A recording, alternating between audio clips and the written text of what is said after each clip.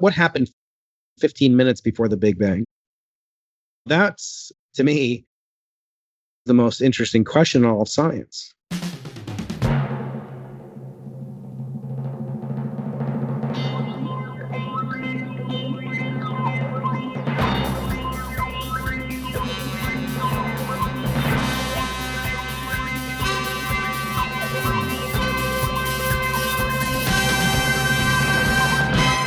Welcome to What the If. Philip Shane here, documentary filmmaker and host of the wild and wonderful podcast that you are listening to now. If you've been here before, welcome back. I'm so glad to have you back. If you're new, get ready for a wild ride. My co-pilot here, Matthew Stanley, professor of the history of science. The history of science. He's the one. You're the one. You're the one. The professor. How many professors of history of science are there? Like anywhere? I suppose, or that you know of. There's probably 1,000 worldwide. Wow. That's an elite crew.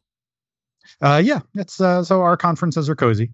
Right. Right. The first rule of Professors of History of Science Club is go to the archives.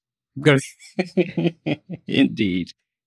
And just quickly describe as viewers. This is what happens when you get a guy who works in video and tries to do a radio program. Yeah. Our listeners who have been here before know that this is a game show. It's a show where we do a game. Exactly. We play a game with you. Mm-hmm. And what is the game exactly? Is it? Do we get money? We get very little money. Okay. We get the satisfaction of changing the universe to our own whims. Priceless. And then figuring out how things are different. And we learn some science along the way. Exactly. And here come the sirens, by the way. They're coming to get us because they heard that maybe we were... If we could very quickly change to a universe where the police aren't chasing me, that would be really convenient. Touche. We have a special guest today who I'm going to introduce in just a second. But first, I want to open up the mailbag, which is a very popular feature. We did it, I think, a couple shows ago. People love it. People love the mailbag. Here we go. Because this is a science-based program, I must, put in a disclaimer. There is not technically mail, and there definitely is no bag. Other than that, these were all submitted in digital form, bits and bytes that came across the various social media connectivity lines. Miguel Bento at The Pora. We have super iffers. Miguel from South Africa is a super duper duper iffer. He's one of our biggest fans and most frequent communicators, and we're glad for that. Miguel wrote in to say on Twitter to us, so awesome to come back from leave, because that's like vacation, and have five brand spanking new episodes of What the If to awaken my brain in 2019. Happy face. Hook 'em horns. Heavy metal. What is that gesture? The horns. Yeah, the horns. So that's wonderful. I wonder if you caught up with all 5. If you have, welcome to the present, Miguel. I post news stories that I find interesting, and there's no shortage of them come across my desk, also known as my phone. One of them I'd posted was a headline this is from Nature. Quote, New Caledonian crows are notoriously brainy. Now researchers have demonstrated that these crows make sophisticated inferences by observing the world around them.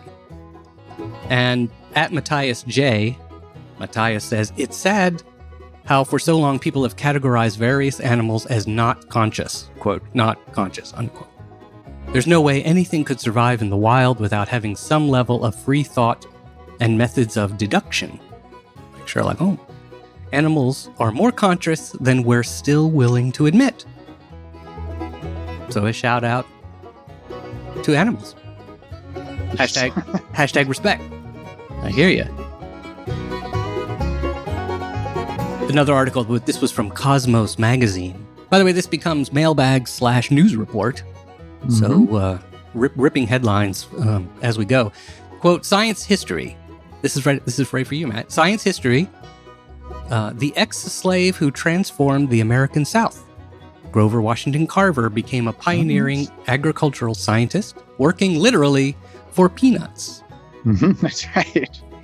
Posted by, that was from Cosmos Magazine, a beautiful profile, actually, and a beautiful picture of Grover Washington Carver there.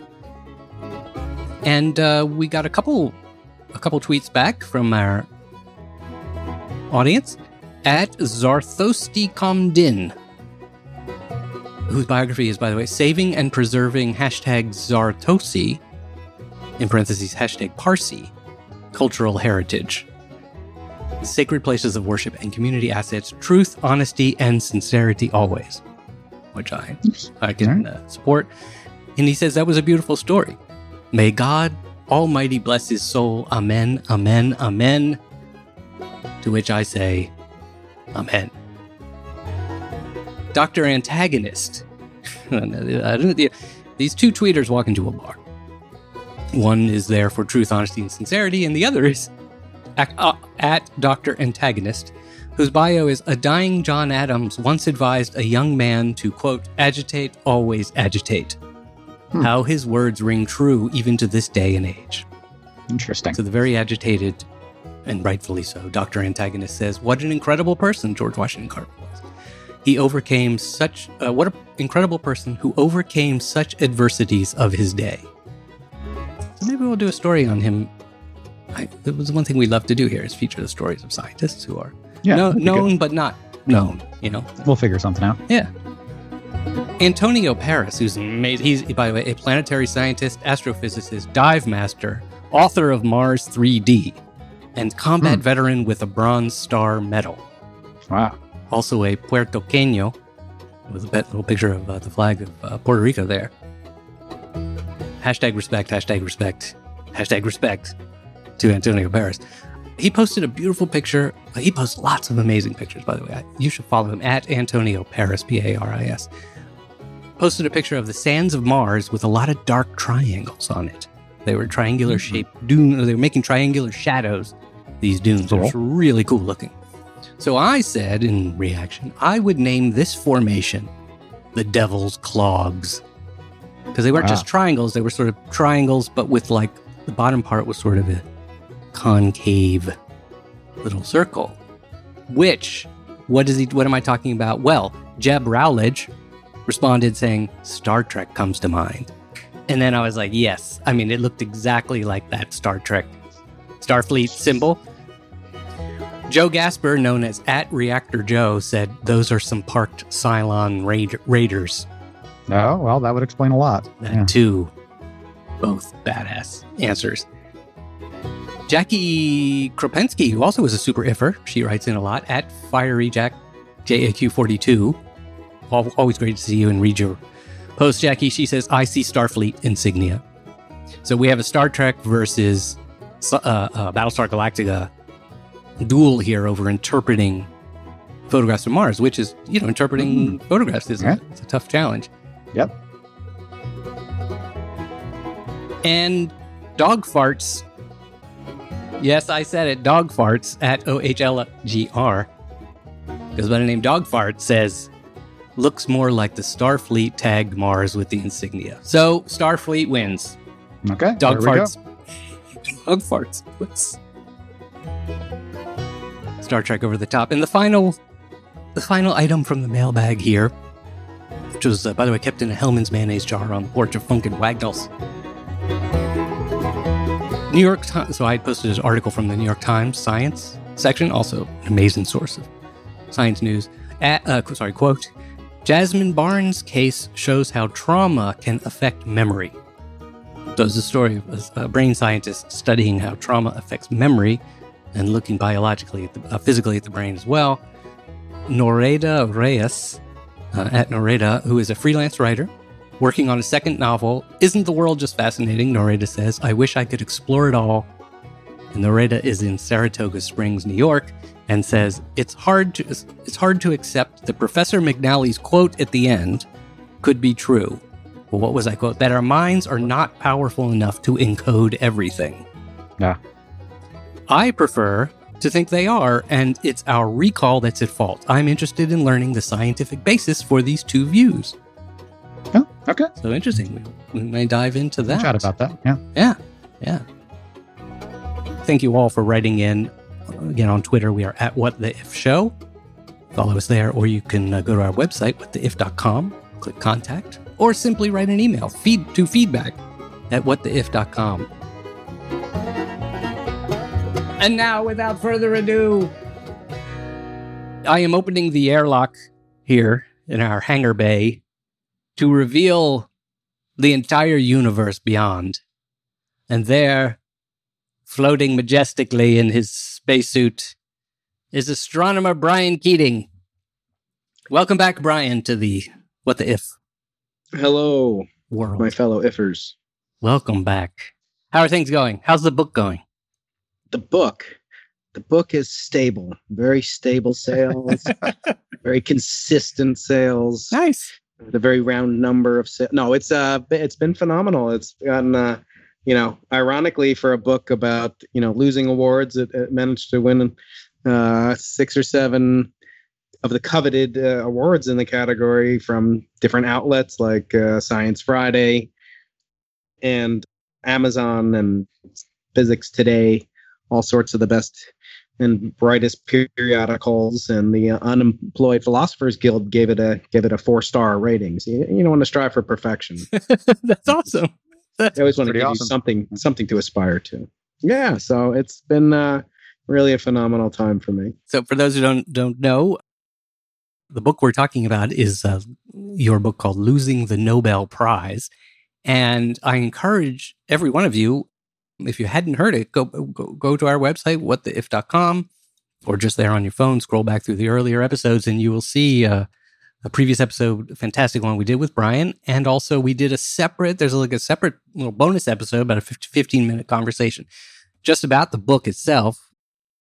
And just for those who didn't know, what's the sort of, what's the thesis of it? Yeah, so the book is really, it's a how-to guide for how to handle losing the Nobel Prize. It's a very big market for people in that predicament. No, it's really mostly a book about cosmology and sociology of scientists and the craft of being a scientist and what impels us to do what we do. And sometimes some of us get more caught up in accolades than we should. But the real core crux of the book is not the 3 chapters out of 10 or so dedicated to the Nobel Prize and how it should be reformed.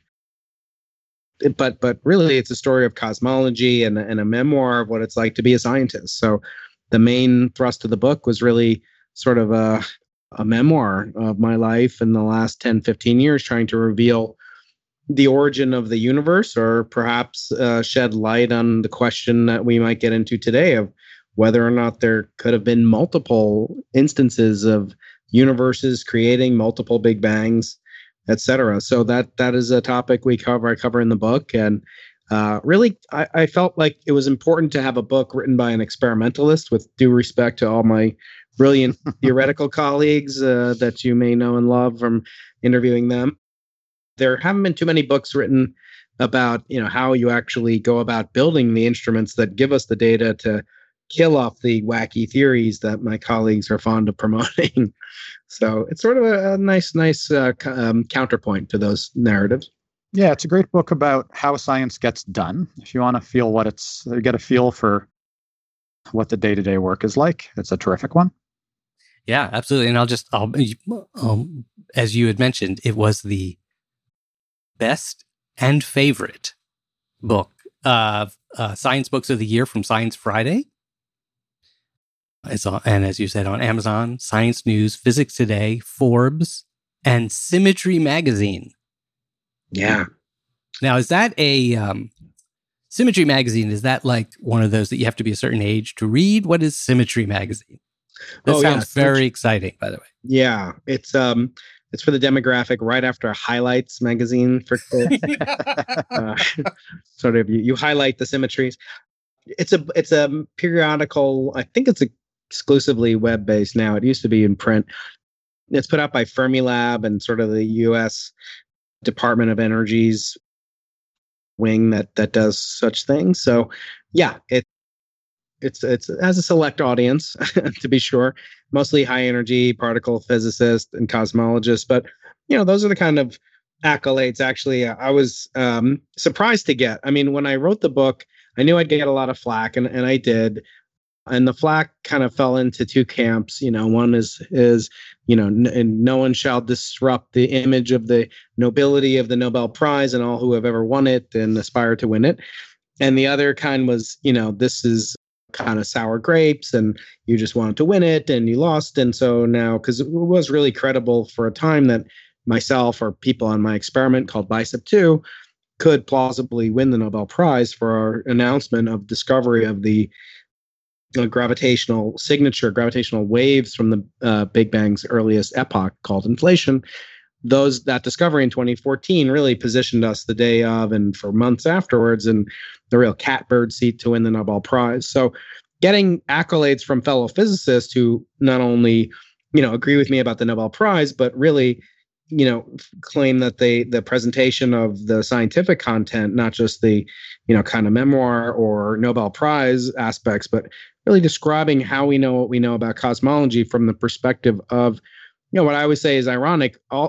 Every single book, Matt and I have written books, it comes with a dust jacket. And I always think, well, kind of weird, it's like, you never see a book that comes with a wormhole jacket or or a black hole jacket. And yet those are, really sexy things that are, so far removed from reality. And yet dust is ubiquitous and really was the villain of the book, so to speak. So I wanted to make use of the dust jacket. So The next edition is going to have real, cosmic dust sprinkled on top of it. That would be fantastic. Yeah. Well, if I ever get onto Project Runway, the show where they compete to, not that I have any skills in fashion or whatever, but if I'm on that show, I am going to create a wormhole jacket. I mean, I don't see how we could lose. In that wormhole takes me to the universe where I win. So you had a absolutely fantastic what the if question. I'm going to let Matt introduce this for us and set us up. Let's everybody strap on your seatbelts. And by the way, these are, like not just a regular seatbelt, but of course the one that goes over your shoulder and the other one that goes over your other shoulder and the one that goes over your lap. And then bring those bars down, the hydraulic, like on the roller coaster. They're just going to seal in there and put on your helmet. And, of course, badass aviator glasses. Okay, we are now ready to be ifed. Right. Tell us. All right. So, some time ago, there was a thing called the Big Bang. All right. And we usually say that's the beginning of the universe. And we've got cosmologists spend their time, at least the theorists, coming up with models of what the universe would look like. And then folks like Brian are the ones who tell us which models might be true and which ones might not be. And I'd say one of the greatest contributions of modern cosmology is the realization that our universe had a moment of beginning.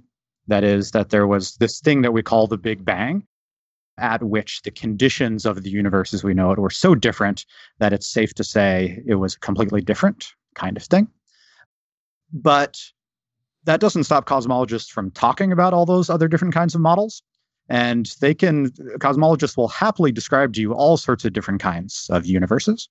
And one of the ones that we're going to be doing today is a universe where there was more than one Big Bang, multiple Big Bangs.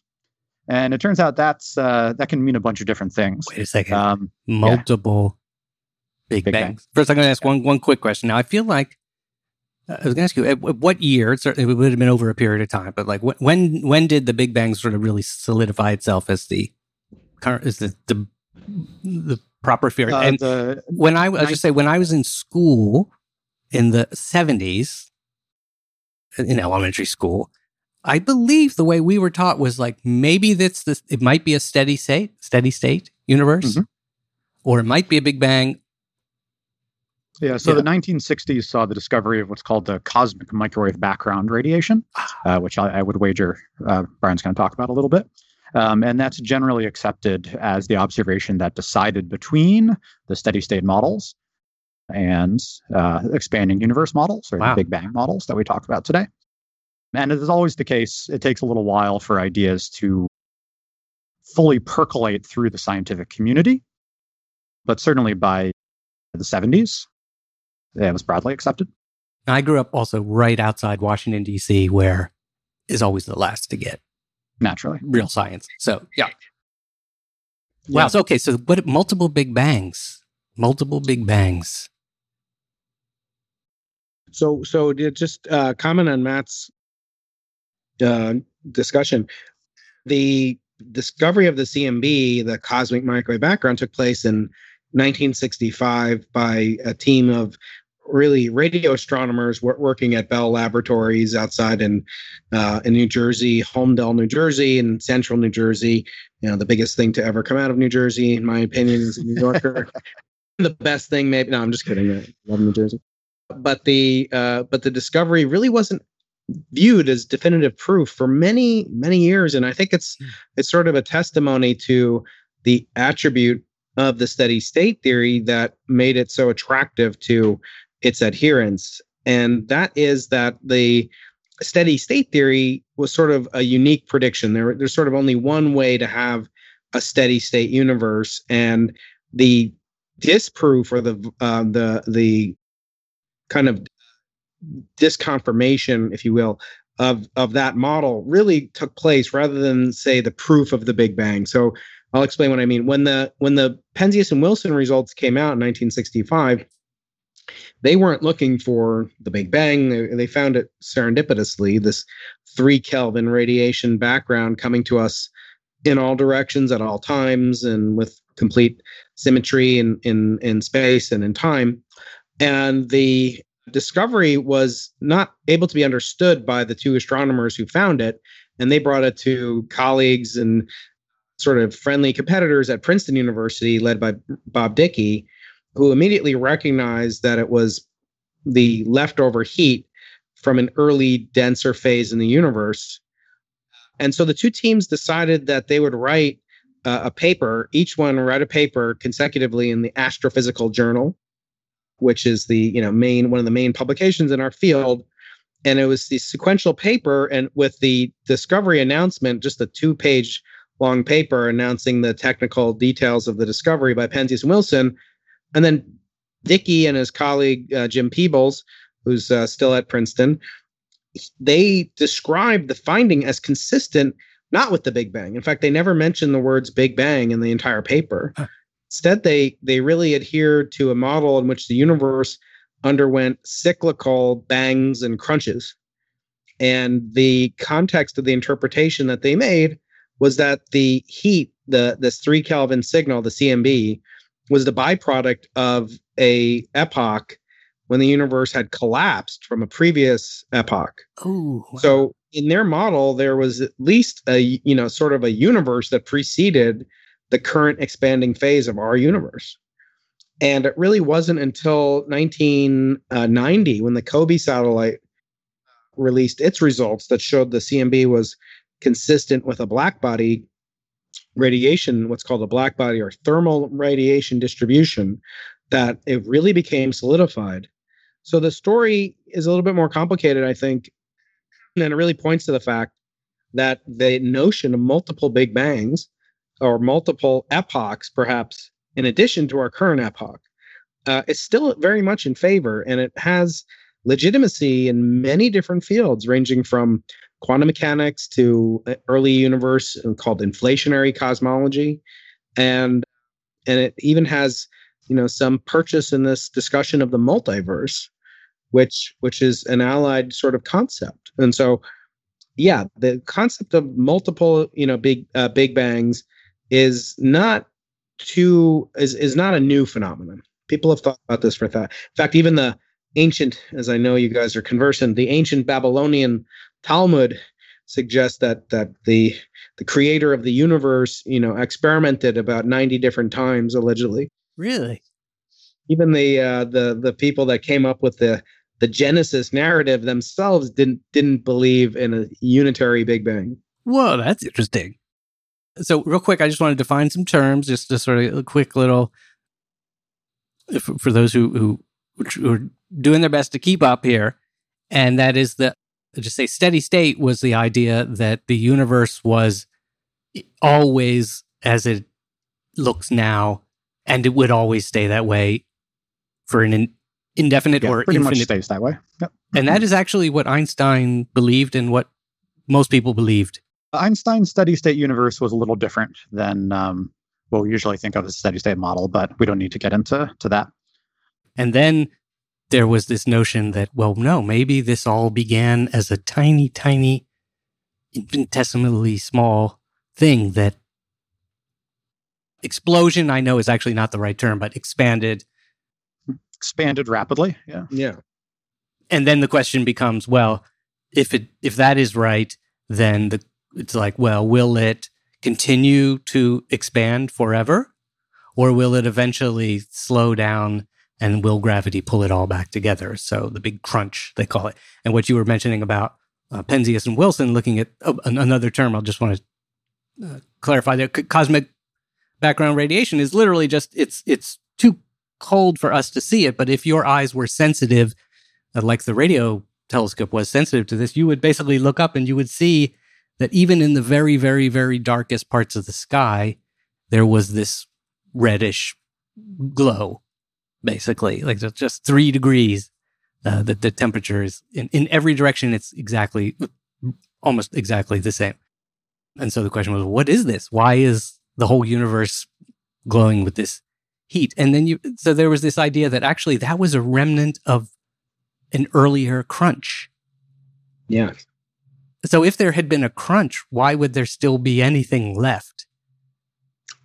Right. So the crunch was sort of the most violent, end point of a previous universe. So once you stipulate that the universe is changing, then you can ask, in what possible ways, consistent with observations, is it changing?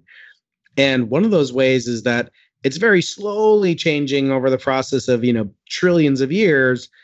Maybe it's changing so slowly you can't even discern that it's changing. And that, is a reasonable, kind of a conjecture. But another conjecture was that if the universe began in a much hotter, denser phase in our current epoch of the evolving universe, no matter what's going to happen to it in the distant future, if it was once much smaller and denser and hotter than it is today, then the temperatures at which it would achieve would be equivalent to that required for nuclear fusion processes to take place. So if you had the raw materials of atoms, namely electrons, protons, neutrons, then you could forge the very first elements on the periodic table, namely hydrogen and helium, and that might be sufficient to start the process of the formation of stars, and then later on collections of stars called proto-galaxies, and then galaxies themselves, clusters of galaxies, etc., which would grow under gravitational influence. So it is a possibility that even an expanding universe can eventually turn around and collapse down in on itself. We don't think that's a likely explanation for what's going to happen in our universe. So, keep paying your taxes. But if it did collapse, eventually the process could begin again. And so if you have this infinite series of cycles, that is one way you could have multiple Big Bangs. So a big bounce. Yeah. Then you might say, well, what would be left after such an event? Wouldn't the Big Bang destroy all traces of its former life? Kind of like, reinventing yourself after high school. And the answer is that there are things, according to very eminent scientists, such as Sir Roger Penrose and his colleagues, that may be able to survive the passage through this collapsing, compressing, crunching universe. Whoa. Those are very fascinating to consider. They're highly, kind of out of the mainstream ideas. Are they just traces, or are they actual structure. For instance, this is really out there, but for instance, would it be possible that we could find a planet or, some kind of structure that's like, that's not from our, that actually was created in another, maybe that little rock actually, Oumuamua, just to throw in another crazy thing that happens, right? But some weird rock fragment would be like, actually, maybe in the previous cycle of the Big Bang, that was an entire planet.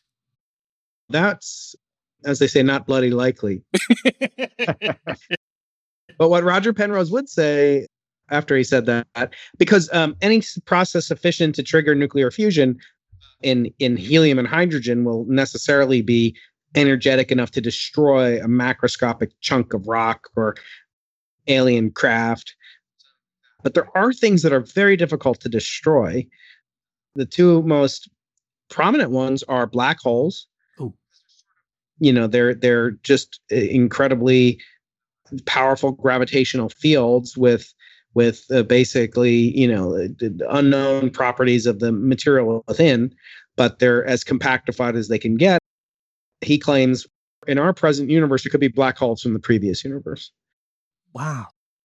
What properties might a black hole have that would identify it as being from a previous universe?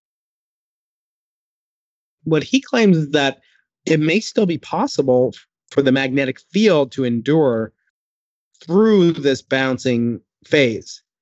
And the observations by the BICEP 2 instrument that I helped to construct at the South Pole, which is the subject of my book, in his mind counts as evidence for the existence of these, what he calls Hawking points.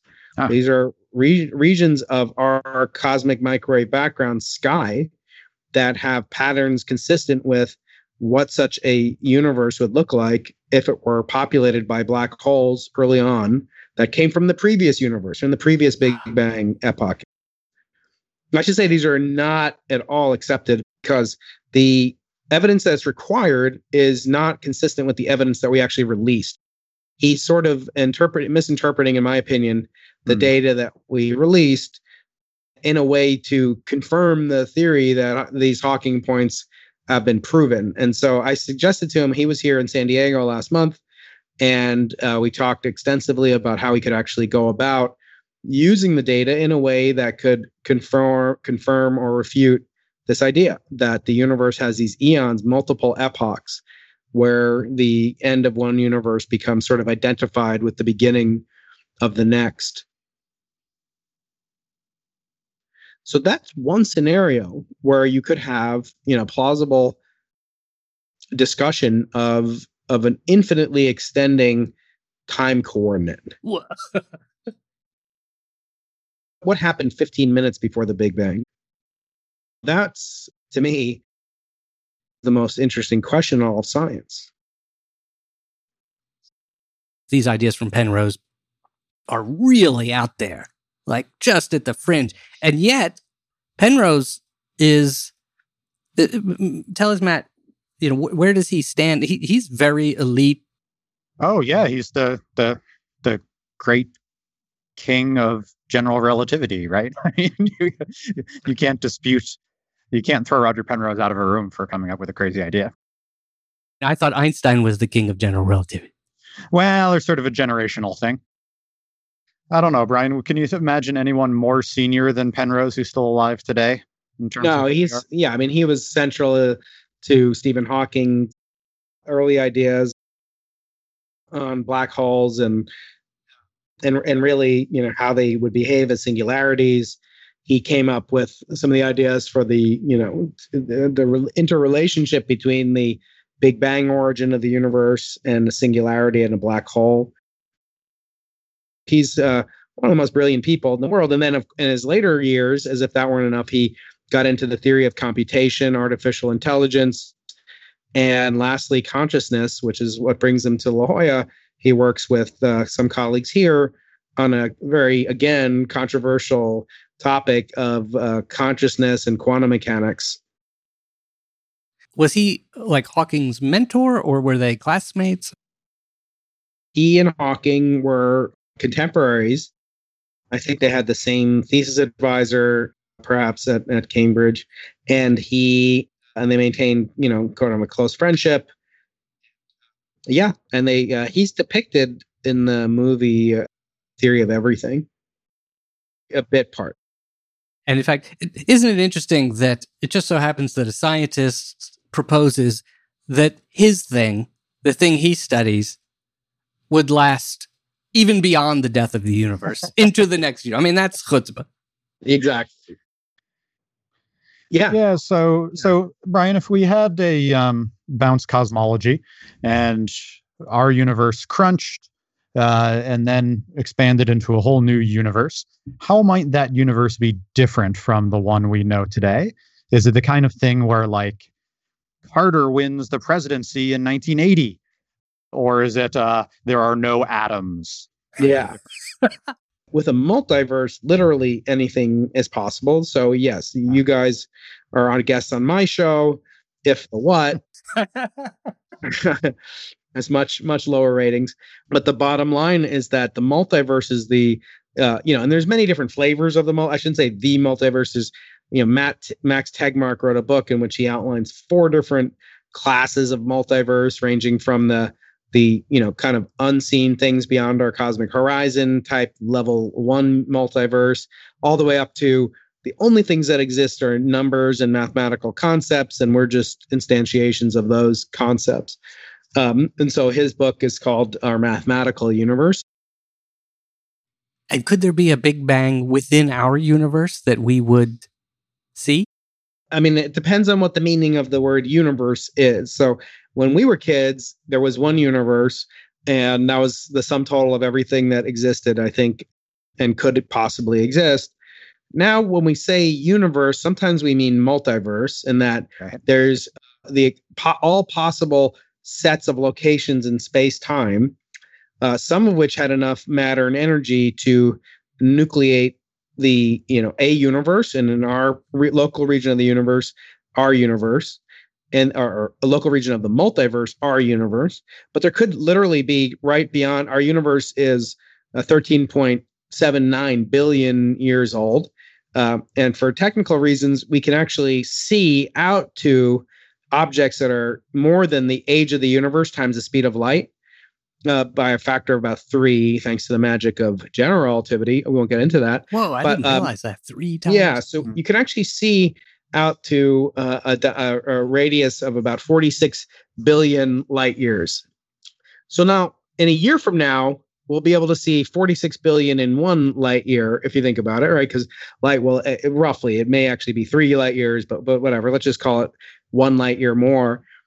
So there could be another universe, literally, that's 1 light year beyond the 46 billion light year radius of our universe. Yeah. And that if it expands and we expand, we would have encountered that universe. And in fact, there are models that predict that. And that would be proof of the multiverse.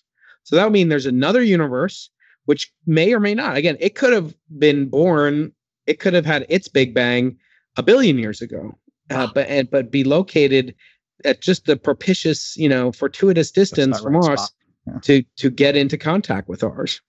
Very rude neighbor, just like bumping into us right away. What would we see if we saw another universe pushing into ours? Yeah, so that's been the subject of a couple of papers and some popular attention. It turns out that one of the signatures that you claim to be able to see in such a case would be because those now 2 universes share a set of volume, their intersection is now common between them. So there's some overlapping boundary where they've kissed each other, right? Or bounced off of, knocked into each other. So the properties in those physical, in that part of our universe and that part of, Spock's universe have to be the same. And so you would see a specific pattern of radiation distortion in the microwave background. So that's a claim that you could see evidence for another universe, or it could be used as evidence for another universe. If we see distortion, would it be like something? So in my mind, of course, I imagine like a huge fireball coming at us. I gave a TEDx talk here about 4 years ago where I inflated about 50 of these beach balls, and then I passed them around the audience of a couple thousand people and asked them to swat them around until they hit each other. And eventually they did. And, you kind of get like a bruise, you get like a distortion, a compression. And if you think about it, if you have two beach balls that collide together, they're going to intersect on sort of a disc-like or circular pattern. And that's what happens. So the space-time volumes overlap, and you get this pattern that is allegedly going to reveal circles in the microwave sky that would be indicative of the multiverse. But the issue is, again, we may find it next week, next year, next millennium, next giga year, next eon. Yeah. So we don't really know when that's going to happen. And so what's interesting is that, so the multiverse but you can't say that it doesn't exist, right? Because anyone who is a multiverse, has stock in Acme Multiverse Company is just say, well, you just got to wait another year and we're going to. That's right. So you can't falsify the multiverse because any observation is consistent with it. These are very philosophic things that Matt is much more equipped to talk about than I am. But the last thing I'll say is that the virtue of Penrose, for all the kind of peculiarities of his model and non-orthodoxy of it, is that it could be ruled out. The BICEP 2 experiment is now being upgraded. 2 more generations of BICEP telescope have been built and are under construction to see deeper and get past the dust that flummoxed us previously.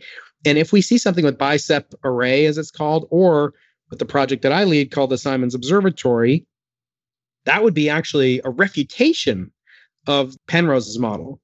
It would be definitive, as close to definitive proof that the multiverse is probably correct. Whoa. Interesting. Whoa. So the telescope array that you're leading, the project, is looking for evidence. Yeah. So we're we never say we're looking. Well, I shouldn't say that we never do that because I did that anyway. But you're not looking to confirm the hypothesis. You're really trying to see how low in the parameter space you could go before you make a detection or hit some ultimate bedrock below which you cannot further pursue. Like, when do you stop an experiment? It's a very pointed question. And it's not really something that there's a good handbook to deal with. Well, I would say when Mr. Simons says, I'm out, I fold. No. Yes, we're done. We just go to your Patreon. We go to your Patreon community, and they will hook us up. That's the way we do it. Promise me, Phil. Yeah, we could call it Astrion or something like that. And is it correct? I feel like it's the last thing I want to just give an image of a scientist, a person is. We talk so much about inflation, and that, am I correct in saying that is associated with Alan Guth? Yeah, so Alan Guth was one of the first people to ever think about it in the West. There are discussions as to whether or not other people had the idea behind the Iron Curtain in Russia. But what's interesting to me is that both Roger Penrose and Paul Steinhardt really played a role in kind of identifying early features of inflation. And then Paul Steinhardt actually solved one of the most crucial problems in inflation, which was how do you really stop it from continuing to create these fluctuations, these perturbations, and kind of it's an allied issue with the multiverse. And he went from being the father of it, as I say in my book. He started denying paternity.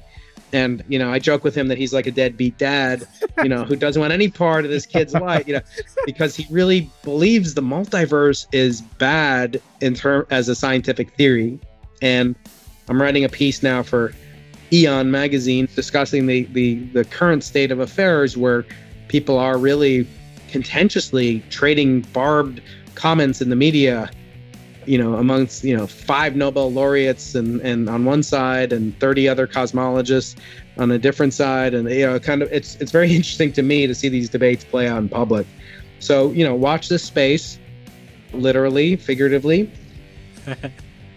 and someday we may know that there weren't multiple Big Bangs, at least of the kind of multiple cyclic universes. Brian, thank you so much. And for all this effort, I can't send you a Nobel Prize, but I can send you a finger puppet. Yes. Small consolation. But as you mentioned them before, our friends at the Unemployed Philosophers Guild, makers of fine, funny, hilarious, smart things. Smart, funny toys for smart, funny people, they call it.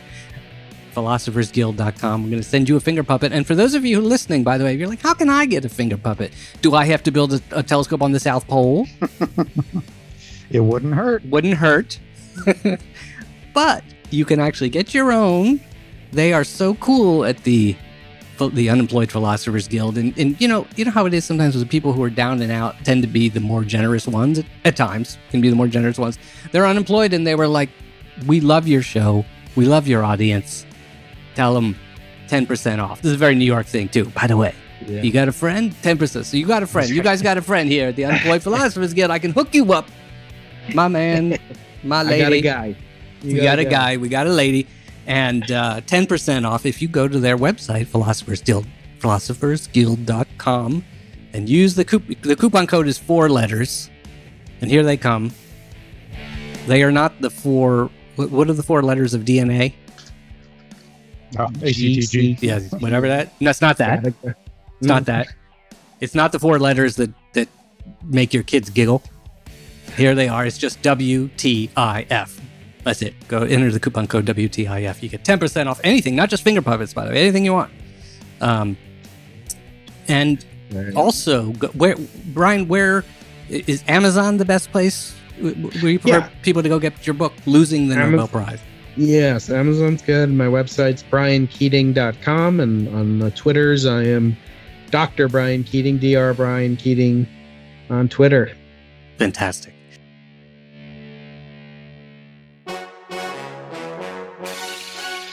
Our website is whattheif.com. On Twitter, we are at whattheifshow. And by the way, I would ask you, if you haven't already, subscribe to the show. If you know how to do that, just do it. It takes 2 seconds. You've been meaning to. Then the wonderful AIs, the computers that live in the cloud and in your phone will communicate and just automatically, whenever you get the what. No, it just downloads automatically. All you have to do is, and if you don't know how to subscribe, it's absolutely free. Just go to our website, whattheif.com, click the subscribe button, and it'll ask you, do you prefer Apple or Android? And you're done. You're done. Free. You can also learn about these 2 crazy guys here, me and Professor Matt, and you can contact us there as well. Also, if you could just leave us a review, that's one last thing. Both, actually, Brian, reviews are helpful for the books, too. Oh, yeah. Yeah. So please. Absolutely. If you have read, first of all, go get it. If you haven't, go get it from Amazon, Losing the Nobel Prize by Brian Keating. And don't forget to go back and put a review there. That's super helpful for Amazon. And likewise for podcasts, iTunes is the place where, even if you don't use Apple, it's the place to go and just leave a review. And that's where even Google uses those reviews from iTunes. Next week, I don't know. If there's another universe coming our way, we'll let you know. So stay tuned here because you won't get it anywhere else. Yeah. Mm-hmm. That's right. And until that happens, as long as that rude universe next door is slowly bumping into us, we still hold stock in that multiverse theory. What was it, as you said? It could be tomorrow. That's right. It could be tomorrow. So every keep time... shaving. Keep shaving. I like it. Keep paying your tax. For better or worse, we can still dream about what is that we'll see tomorrow. What's over the time horizon. And Brian, you could join us I'm not sure if you remember our ritual here. We can now be a triumvirate that screams out to the universe the name and the motto of the show, which, Matt, take us away. What? The